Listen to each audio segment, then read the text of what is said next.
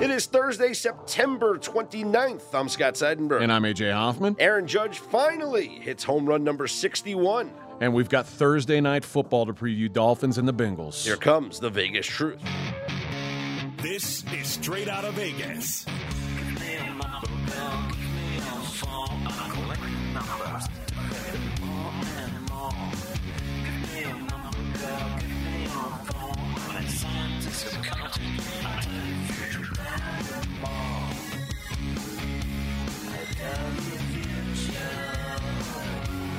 Welcome into Straight Outta Vegas AM, your daily destination for sports conversation with a Vegas lean. Here's what you need to know to start your day. Aaron Judge hits number 61. How long till he hits 62? The Chargers get some injury news. Joey Bosa having surgery. He's headed to IR. And the Dolphins and Bengals face off tonight on Prime. What is the Vegas lead? It's Aaron Judge and tying history.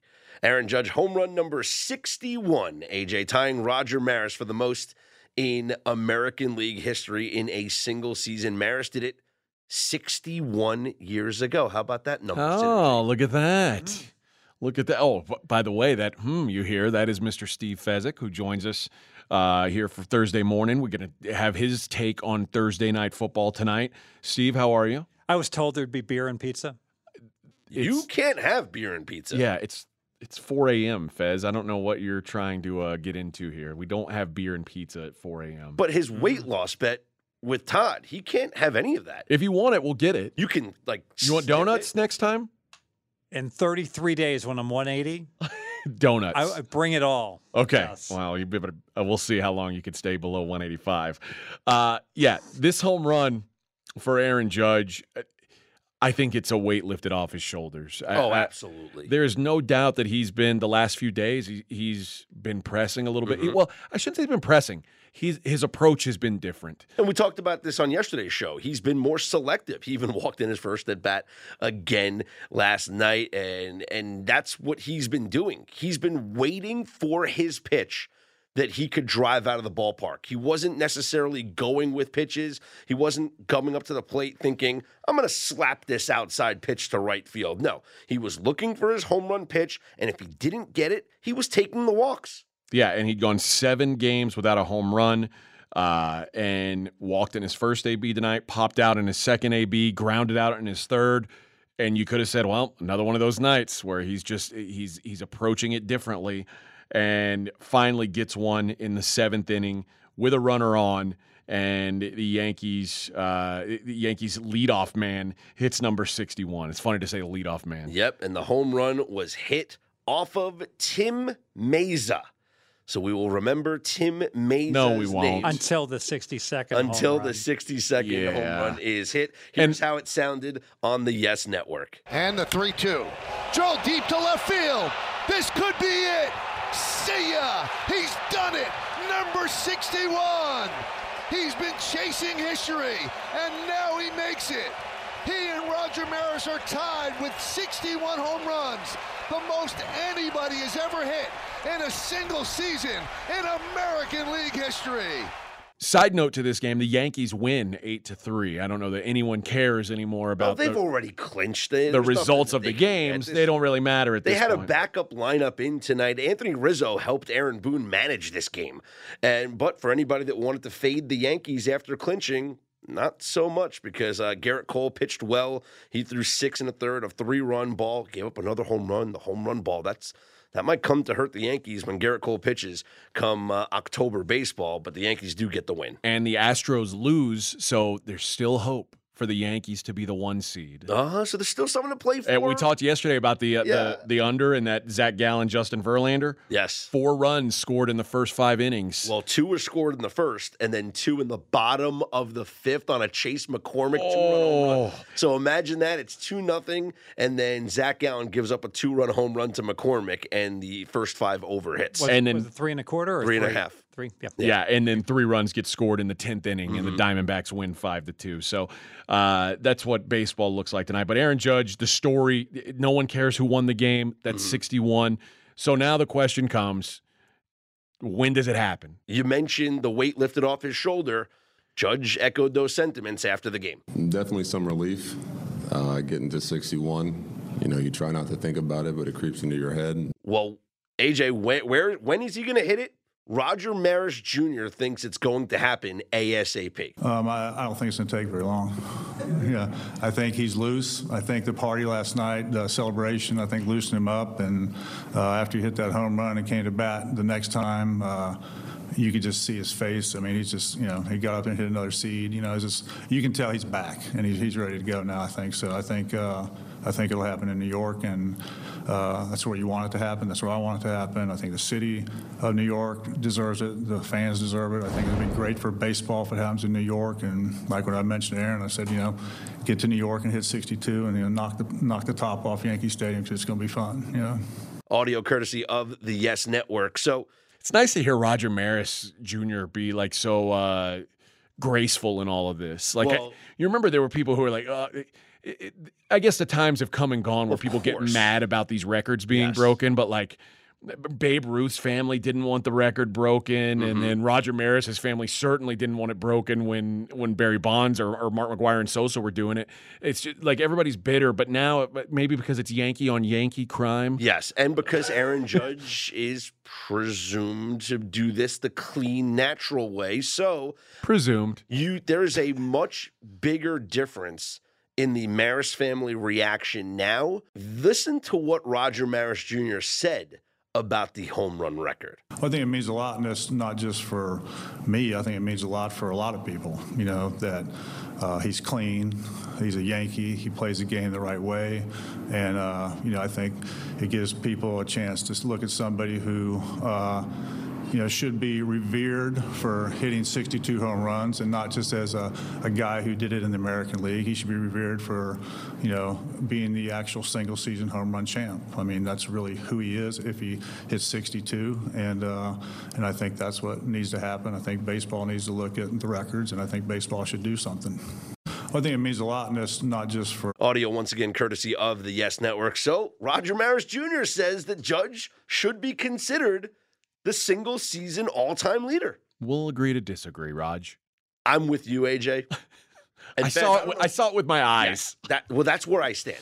And I don't know where you stand, Fez. For me, and this might be an unpopular opinion, I don't care what anybody took, because you had steroid hitters going up against steroid pitchers, and steroids don't make you a better baseball player. You don't just take steroids and hit 70-somewhat home runs. You still have to put the work in. Barry Bonds, I give this stat all the time that people are just amazed by. There was one year where he was intentionally walked more times than he swung and missed the baseball.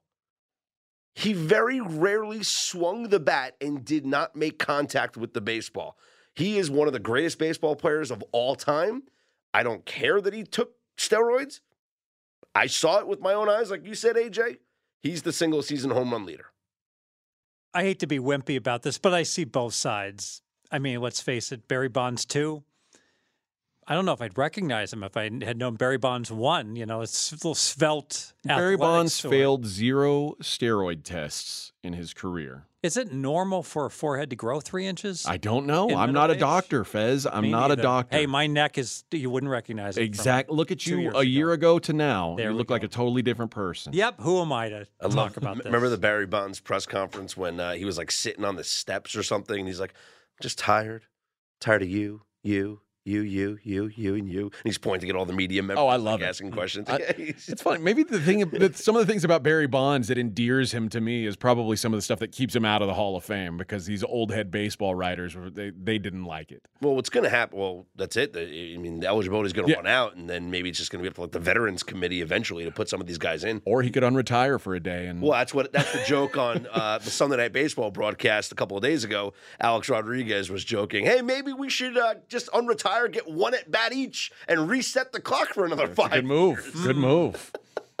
But congratulations to Aaron Judge. And now the Yankees will have 3 games in the Bronx coming up against the Baltimore Orioles, where Judge will have an opportunity to hit 62 in front of the home fans. What's the level of disappointment if he stays stuck at 61? It'll be a bummer. It kind of will be, right? Because we've made such a big deal of it. And listen, they were cutting into college football games to show Aaron Judge at bats, which was, I don't know if the cross marketing is nearly as strong as they think. I don't think so. I don't think listen, most college football fans, they don't care about baseball, and they certainly don't care about the New York Yankees. So it does seem odd. Maybe this stops now that he's at least gotten to 61. No, I think once he gets it ramps to up. 62, yeah. And here's the thing. He just went through a 7-game drought. There's 7 games left in the season. So it's possible. I don't think that he goes through another 7-game drought. This is a guy who hits a home run every 2.5 games or whatever it is. So I think that he's going to hit one. It'll probably come here in the 3-game series in the Bronx. That short porch in right field. He'll have a nice swing. The ball will be a line drive out to right for home run number 62. And we'll let you know who the pitcher is coming up in the look ahead that may have that lucky draw to face Aaron Judge and give up number 62. I wonder, those tickets, by the way, for these 3 games at Yankee Stadium, to sit in right field, short porch, or to sit in the short left field, lower section in the secondary market's got to be skyrocketing right now. It's a lottery ticket. Yeah. I mean, whatever you pay for it, you're hoping that you catch this ball that's worth millions. I think they projected that the 61st home run ball, which nobody caught, it landed in the Yankee bullpen, so nobody got to catch the baseball. It'll go to the Hall of Fame or whatever. Or to Aaron Judge. The 61st home run ball was projected to be around $2 to $3 million. The 62nd, upwards of $5 million. So, which is funny because if you remember this story, the guy who caught Mark McGwire's home run ball, number 62, he basically, they were negotiating, and it was like a bat and a signed jersey, and he wanted to meet Mark McGwire, and Mark McGwire said no thanks. So the guy backed out of the deal, and then 2 weeks later sold the ball for $3 million. Good for him. I mean, it's the right move. Well, there was the famous, if you watch the movie 61, you know the story about how Roger Maris let the guy keep the ball and sell it and make money. He didn't want it back. Yeah. So Aaron Judge, the chase for 62 is on, beginning here on Friday. We'll stick in Major League Baseball because the National League East race is on. The Mets did get a win last night. The Braves lost, however, to the Nationals. So the Mets have a 1-game lead in the NL East heading into a pivotal 3-game series in Atlanta beginning on Friday. Atlanta, there's a risk here, though, because of Hurricane Ian, weather concerns, the Braves unwilling to relocate this game as of right now. According to reports, the Mets were willing to move yesterday's game to a 4 p.m. start instead of a 7 p.m. start, and then play a Thursday night game in Atlanta. So moving up game 1 of the series from Friday to Thursday just to beat the weather and get a game in. The Braves declined. They said no. There is discussions about possibly playing Friday's game during the day, but that won't be decided until the weather report gets clearer throughout the day here on Thursday. Okay. I mean, do you think it's unreasonable for the Braves to pass on this? It's a sellout. You think about all the refunds they'd have to give to their fans if the game gets rescheduled or if it gets moved up to a day. I mean, think about all the logistics that go into any time there's a doubleheader and you have to honor tickets for another entry, or you do it, especially if you do a single entry doubleheader, which is rare now. But there's so many things that go into rainouts and rescheduling. And we talked about this on yesterday's show, AJ. The Major League Baseball season was delayed because of the lockout. Yeah. So the schedule's pushed back as it is. There's no time to make up these games. And so they have to get these games in. And for the Braves and the Mets, they're lining up their pitching rotation for this. The Mets are going to start Jacob deGrom on Friday against the Braves. It's going to be deGrom, Scherzer, and Chris Bassett in that order. The Braves lining up their pitching rotation, sending out their studs against the Mets, where it's going to be Fried, it's going to be Kyle Wright, it's going to be Charlie Morton. So maybe they felt at a disadvantage if you moved the game up because it would mess with their pitching rotation. That's the only explanation I can give as to why they were like, directionally, right? Not happening. What happens if these games get rained out? Doubleheader on Sunday? That's the only thing I can think of. If one of these games get rained out, you have a double dip on Sunday. The season ends on Wednesday, October 5th. That's the last game. The Mets will play 3 games against the Marlins. The Braves will play 3 games against the Marlins. The Mets, I believe, end the season with 3 games against the Nationals. So they both end on Wednesday, October 5th.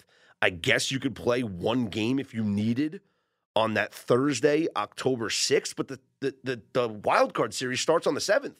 So whichever team loses has to play the wild card series the next day. Yeah. This could be a logistical nightmare No doubt. if weather comes into play. Would MLB not be able to step in and say, if there was a couple rainouts, you're going to play doubleheader Monday, and then you're going to have to play a doubleheader on the last day of the season, Wednesday? Now you're messing up with the Nationals and the Marlins. I think what happens is that I think the playoffs just get pushed back. They'd have to push back the wild card series. I think that's a possibility. But then that pushes back the dates for all the series. It could condense the dates for all the series because remember, there's a lot of times where they take 2 days off between games. They're already playing. My understanding when they go to 5-game series, they're already planning to play games 3, 4, and 5 consecutively. Oh well, I think that overall you condense the entire schedule down a little bit. You can make room for these things. There used to be a joke amongst baseball fans, right? When a team like the Mets, let's say they only have 2 good starting pitchers in DeGrom and Scherzer, and it'd be like, well, what's the schedule? It's DeGrom, Scherzer, and pray for rain. That used to be like a joke in baseball terms when a team with only 2 pitchers. They are praying that there's no rain here because it could wreak havoc on the schedule. Well, the weather will probably be nice in Cleveland early in November. And the Braves don't want to relocate the games. Francisco Lindor had a funny quote. He was like, play it in Atlanta, play it in Japan. It's going to sell out. We're playing for the division title. Who cares? They'll play wherever they want to play. But first pitch is scheduled for Friday, 7:20 p.m. Eastern time in Atlanta. The Mets and the Braves. The Mets go into the series 1 game up in the National League East standings. All right, let's get into Thursday Night Football. We kick off week 4, the Miami Dolphins at the Cincinnati Bengals. The Dolphins, 3.5-point dogs on the road. The total, 47.5. There's some 48s out there. How do you see this game playing out, Scott? Well, first off, we got to find out what's up with Tua. And maybe that picture becomes clearer throughout the day here on Thursday. But he's questionable for this game. With a back injury. Spasms. Quote-unquote We're all back doing injury. air quotes here. The back spasms. When I have back spasms, I usually reach for my back. I don't fall over. Oh, you don't just collapse? That's just me. Well, it was a nerve. Exactly. The spinal nerves going up. Yeah, everybody knows dizzy. that, Fez. When you hurt your back, you get dizzy and fall down. For the second time this show, I'm not a doctor, all right? But I'm pretty sure that's a back I watched injury. lots of episodes of ER growing up and George Clooney. I know what I'm talking about. Well, tell me if you think I'm wrong here. It feels like if you and I like the under. I'll just go ahead and say that my best bet for this show is going to be under 47.5 in this game. And here's what I'm thinking. First of all, if Tua plays, which is an if, I expect them to have a much more run-heavy script than what they've had this season. So I think that they're going to take the air out of the ball. They're not going to try and lean on Tua like he's 100% because he won't be 100%. And then it's almost a free roll in the case that he doesn't play. Mm-hmm. So if he doesn't play, now you've got real value at 47.5. How do you see this direction? But is there real value? Because can't you make the case that Teddy Bridgewater is the most capable backup in the NFL? And would you downgrade the Dolphins' offense that much if Teddy Bridgewater plays? Do you remember plays? Teddy Bridgewater leading a dynamic offense? Like a fast-paced... I don't remember Teddy Bridgewater ever having receiving weapons like he has on this Dolphins team. I think anytime you've got a backup quarterback, the game plan gets safer. Like you're not going to go. Nobody has a backup quarterback that they say, "Hey, go out there and do exactly what the starter does." Everything gets condensed. Everything's tightened up. Pursuant to that, I don't recall New Orleans Saints games with Bridgewater being shootouts. Weren't they like all 13-9 grinders wins by New Orleans? Grinders. That certainly worked. One concern, if ever there was a time for the Bengals to run a hurry-up offense, it would be against a defense that just played 90 plays in the heat and humidity. So that's certainly, it's unlikely with a short week that they'd put in a wrinkle like that, but it could happen. Let's talk about that because this number being at 3.5 doesn't make a lot of sense. Dolphins are 3-0. They just beat the best team in the NFL. The Bengals are 1-2.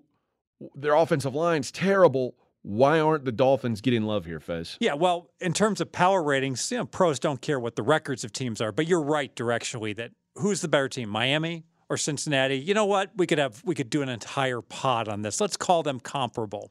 Give Cincinnati 2 for home field. Bang, we're at Cincy -2.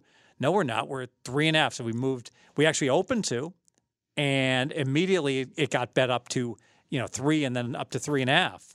So what's going on here? Well, it's all situational. It's not just all Tua.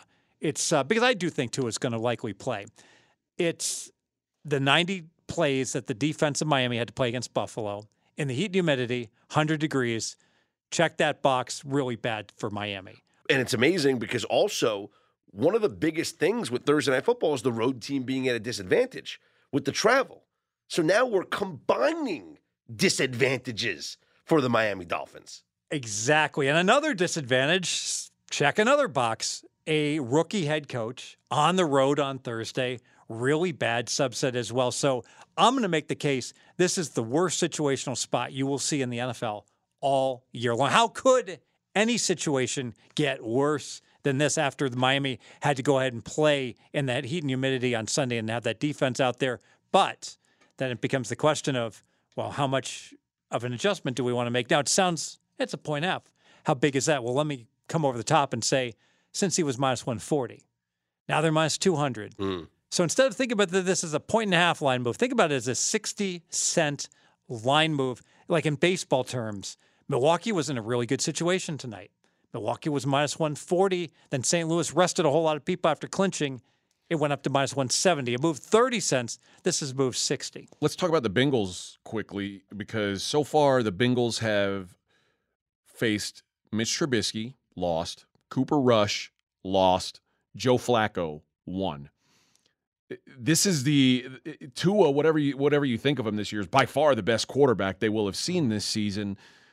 What are your expectations for this Bengals defense, seeing an offense that's clearly superior to anything they've seen this year? The Bengals really have epitomized the Super Bowl hangover, the Super Bowl loser hangover, that they just have not played well. And even you could argue they should have beaten Pittsburgh, but Pittsburgh still got, their 20 points. And that offense for Pittsburgh, not looking good at all. No. I know a lot of that turnover driven. You got to wonder, are the Bengals going to snap out of this? A lot of people feel they are. Or is this just what they are? Their offensive line is no better than it was last year when it was at its worst. Yeah, new pieces, better resumes, same results. And even though they only got sacked twice, Burrow, he got hit like 10 times last week. That's not a good look. Well, and he only sacked twice, which puts him at, 15 for the year, three games? So, yeah, twice is a nice week for him. That's good. I don't know. I look at this Bengals team, and Fez, where have you adjusted them from week one, from preseason? Yeah, so Cincinnati to start the year, this is interesting. I've made no adjustments. Really? Ooh, that is interesting. And it's I would have thought they were a half a point worse. Yeah, it's all about that Pittsburgh game where they were -5. Yes, -5 in turnovers, 5-0, and they were still lining up to kick the winning extra point and miss a game-winning field goal with McPherson, a very capable kicker. I can't dock them too much at all for that performance in retrospect. And then the Dallas loss actually looks better now with Cooper Rush looking to be a competent quarterback. I certainly wouldn't argue with someone who did slightly downgrade Cincinnati. I downgrade them. I would say I would have guessed that you downgraded them a half a point.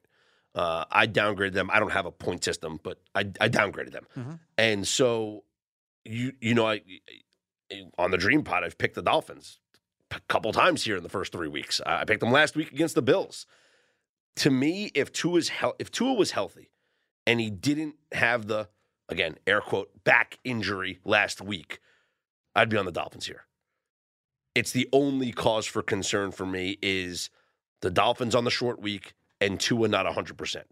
This offense has clicked over the first 3 weeks. They have certainly taken advantage of the athletic advantage that they have compared to opposing defenses. I gave the stats out last week when I picked Miami over Buffalo. Tua throwing into tight windows. He's not doing it this year. And it's not because he's making better decisions. It's because his receivers are getting open. Well, speed They're kills. creating You've separation. got so much speed on that field. And I am concerned with how the Bengals secondary is going to be able to keep up with the Dolphins' speed, regardless of who's at quarterback. Because you still have to honor Tyreek Hill running a fly route. You still have to honor Jalen Waddle coming across the middle. And if Mike McDaniel continues to run these wild sets where he's got 2 running backs on the field at the same time and yet going 5 wide, Miami's going to find advantages against the defense. So I get all the disadvantages with playing on the short week, with coming out of that heat and humidity and the 90 defensive plays that they were on the field for, and Tua banged up. But with the respect that I give to the Dolphins, the downgrade that I give to the Bengals, I can't lay the points here with Cincinnati. As far as a line move, I'm going to pull back the curtain to a pro. I have a game that opened -2, and it's at -3.5. All things being equal, I sure wish I had bet it at -2, actually. Did. And all things being equal, if I had to make a call at 3.5, 95% of the time I would say take the 3.5. Play back. That's if I have to make a bet. But this is the exception to the rule. I just think that the spot just is there's just too many things I'm concerned about. And I could see Miami, if they get down 10, just saying, you know what?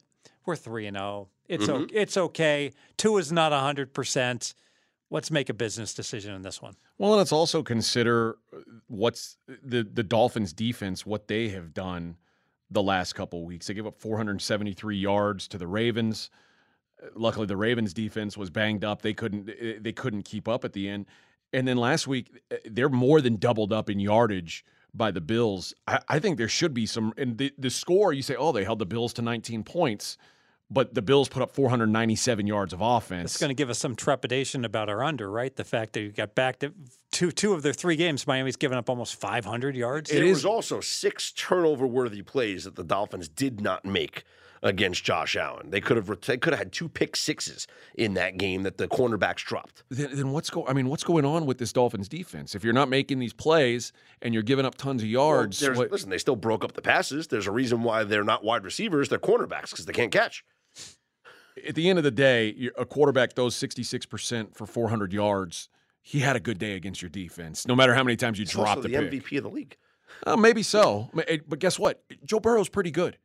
I mean, and Lamar Jackson was pretty good the week before. Mm-hmm. Lamar Jackson, Josh Allen, Joe Burrow, none of these guys don't fit in the discussion. So I do have some concerns about the Dolphins from a defensive standpoint. And this week, I think more than any other week, I've got real concerns about their offense. And I expect their game plan to be drastically different this week offensively than it has been. Let me caution everyone. In general, I hate playing teasers other than the Wong teasers where you tease through the corridor of 3 through 7. If ever there is a game that I would not tease the underdog, this is the game, because even though Miami could win. I can see them getting blown out. Yeah. Miami could get crushed. Yeah, so don't even think about teasing Miami up to +10 or something comparable, because this has a potential being much more likely there's a blowout in this game than a typical 3.5-point spread game. There's no result from this game that surprises me. If Miami wins this outright, I'm not surprised. I just gave you all the love that I have on Miami and the anti-Bengal sentiment. That being said, given the situational spot, if Cincinnati wins this by double digits, I'm not shocked. All right, sticking with the NFL, let's go to the LA Chargers, who thus far been kind of a disappointment, and the news does not look to be getting better for the LA Chargers. No, edge rusher Joey Bosa and left tackle Rashawn Slater both placed on IR yesterday. Bosa suffered a groin tear against the Jaguars, so he's undergoing surgery, and that's a huge blow to their defense, but also offensively protecting Justin Herbert, a quarterback who's already injured, guys.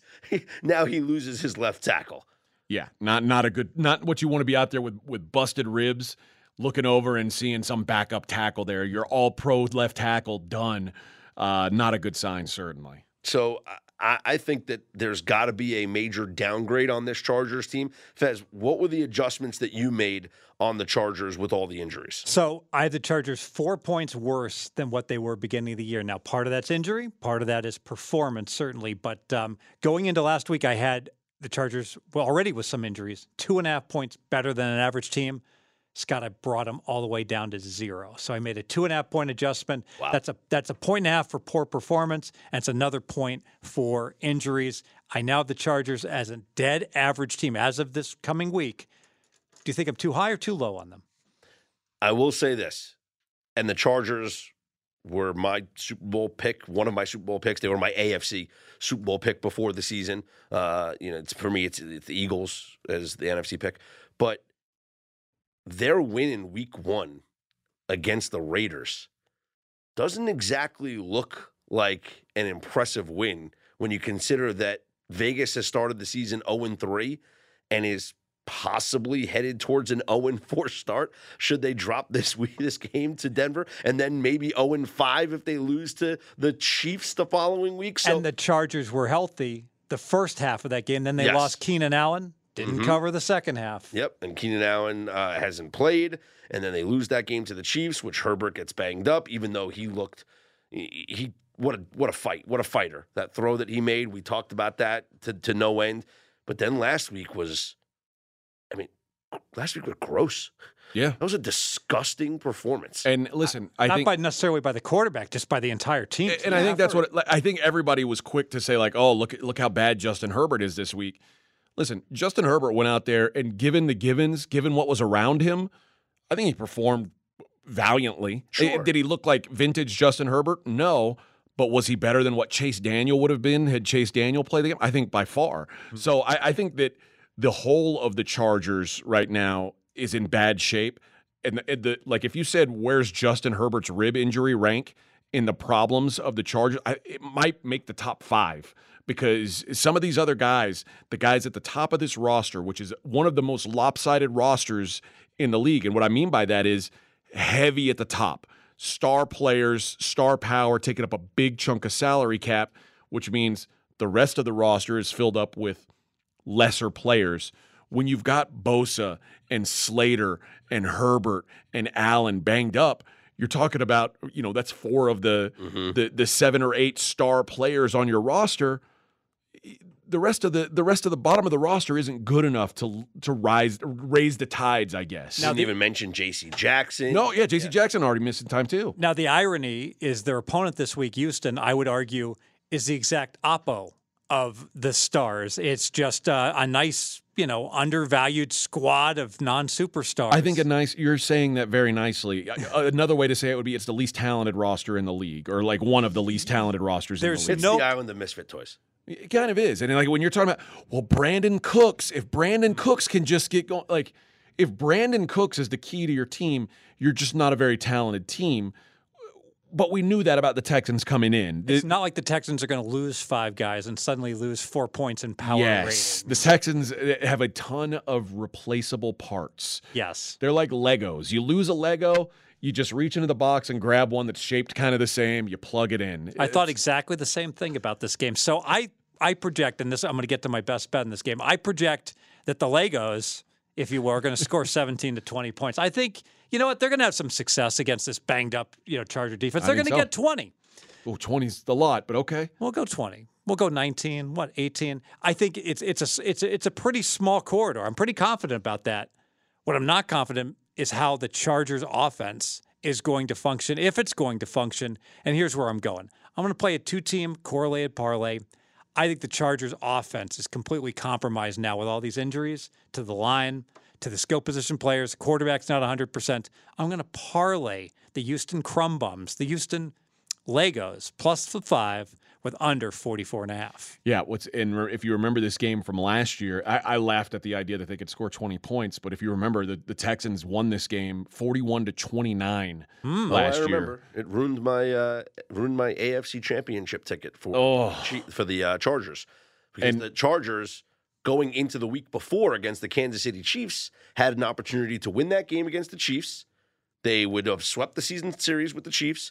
They would have been in first place in the AFC West and in the running for the number 1 overall seed in the AFC playoffs. Instead, they lose to the Chiefs and then lose to the Texans, and it all comes down to the final week of the season, and they lose to the Raiders. What about the playoffs, Mr. Wonka? Playoffs? Playoffs? He doesn't get them. He stole. He let his opponent steal game after game, so he gets nothing. Nothing. You lose, sir. Good day, sir. All right, one college football game of note tonight. I say of note because it's the only FBS versus FBS game on the board. Utah State at number 19, BYU. I imagine Utah State fans consider this game a rivalry. I imagine BYU fans try to pretend like they don't know who Utah State is. Mm-hmm. Either way, you are looking at BYU as a 24-point favorite. The total on this game is 60, and a lot of sharp money coming in on the under in this game. And I've not been a part of it because my original thought was I was going to look for a BYU team total over 42.5.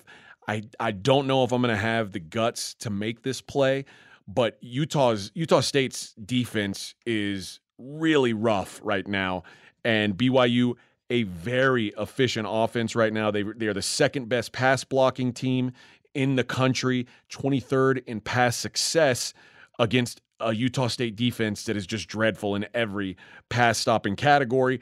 And on top of that, BYU and Utah State both in the top 60 in seconds per play. So these are typically some fast-paced teams.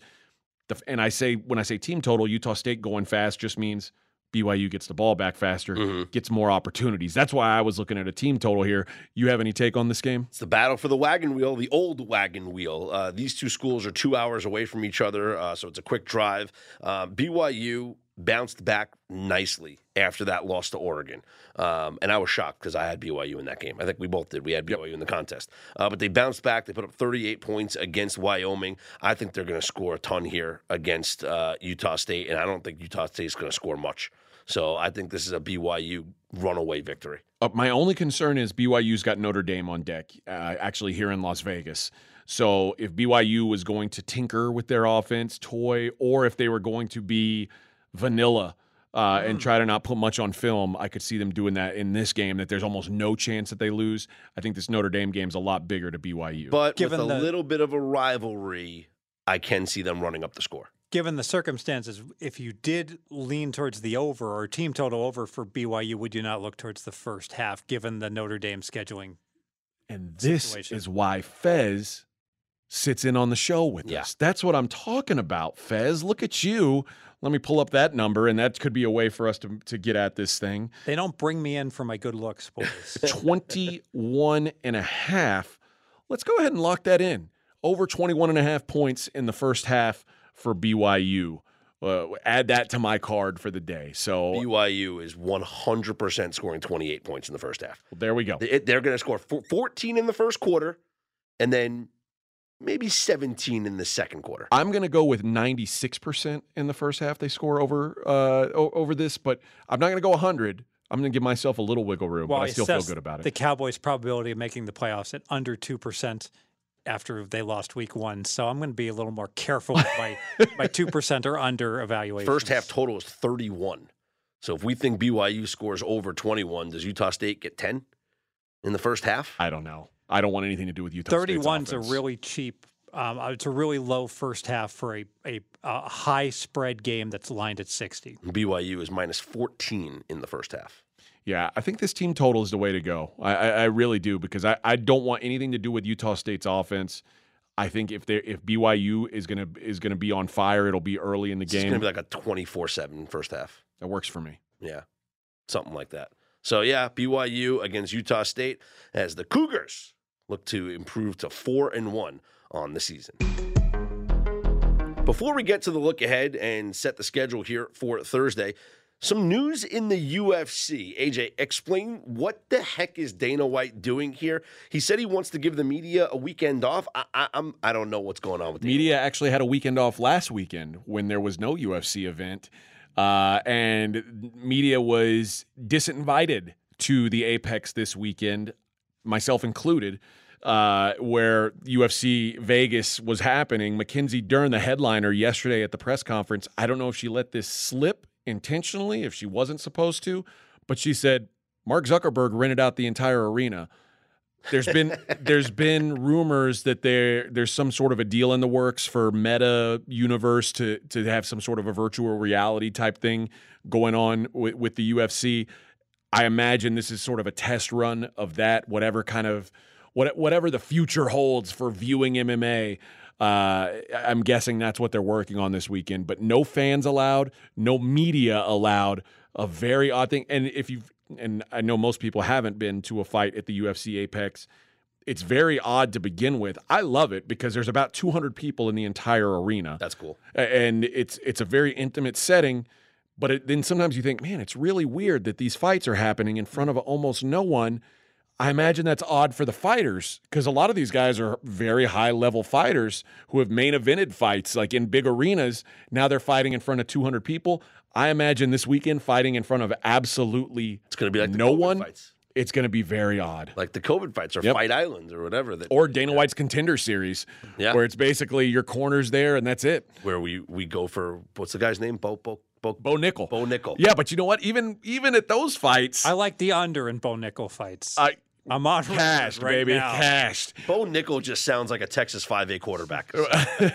But even in those Dana White Contender Series fights, there's media in attendance. Mm-hmm. So it's going to be an odd event. I'm eager to see what it looks like on television. Well, let's get to what's coming up here on Thursday. It's time for the look ahead.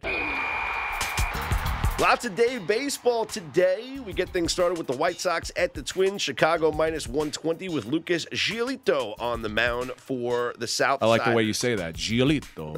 I pronounce it correctly. The Royals are at the Tigers. Detroit minus 135. Eduardo Rodriguez on the hill for Detroit. And Jonathan Heasley going for Kansas City. The Orioles are at the Red Sox. Nathan Eovaldi gets the ball for Boston. They're minus 160. Time is running out on the Orioles. They are 4.5 games back of the Mariners for the third and final wild card spot in the American League. Baltimore will counter with Mike Baumann getting the start for them. The Phillies are at the Cubs. Ranger Suarez gets the start for Philly. They have dropped 2 straight to Chicago now, and they have just a half-game lead on the Brewers for the third wild card spot in the National League. Philly minus 190. The Rays are at the Guardians. Jeffrey Springs going for Tampa. Cal Quantrill for Cleveland. That is an even spread with a total of 7. The Rays right now are a half game up on Seattle for the third wild card. Why is that important? Well, the top 2 wild cards will face each other in the wild card series. The third wild card will travel to the 3 seed in the American League, which right now is the Cleveland Guardians. So this is a potential first-round series preview. The Marlins are at the Brewers. Eric Lauer goes from Milwaukee. I mentioned Milwaukee being a half game back of Philly for the third wild card in the National League, and Braxton Garrett gets the start for Miami. Quick question on the Brewers. They've won 13 out of 20. This was a team at the All-Star break that was neck and neck with the Cardinals. Terrible start to the second half. Is this a bye team right now? Clearly they were talented enough to hang. Do we think the way they've played down the stretch here is going to propel them into the playoffs? Quite possibly. Philly's dropped 7 of their last 10 games, so Philly had a chance to lock up this wild card spot. Brewers just feel like they're playing so much better right now than the Phillies. It feels like the Brewers, there may be some value on them. And they don't have to play anybody now that they're done with St. Louis, right? They got to have a cupcake schedule to end the season. Well, they have this series here going up against Miami and then the Arizona. 3 games against Arizona, and probably going to have to face Zach Gallen in that Arizona series. So we'll find out what's going on with Milwaukee over the next couple of days. Cole Irvin gets the start for the A's going up against the Angels in Anaheim. Shohei Ohtani making what is likely his final start of the 2022 season. Ohtani 14-8 on the year with a 2.47 ERA. Angels minus MVP. 260. MVP. Just kidding. You spelled Aaron Judge wrong. The Dodgers take on the Padres. Andrew Haney goes for the Dodgers. Sean Manaea for the Padres. Sean Manaea, one of the worst first 5 pitchers in all of baseball. So keep that in mind. Does that mean you're one of the worst pitchers? period? Quite possibly. When you're a starting pitcher and you really suck in the first 5 innings, it usually doesn't mean very good things for you. 7-9 with a 5.23 ERA on the season. The Rangers are at the Mariners. John Gray gets the start for Texas. Marco Gonzalez for Seattle. Seattle minus 120, as I mentioned before. 4.5 games up on the Orioles for the third and final wild card spot. And the Rockies are at the Giants. Carlos Rodon goes for San Francisco. They are minus 225 favorites over the Rockies. Ryan Feltner goes for Colorado. Doesn't feel like Colorado's won a game in about a month. We already gave you the preview of the Thursday night football games, both in the NFL and in college football. For more college football breakdown, download the Dream Preview College Football Edition. AJ and I recorded that earlier this week.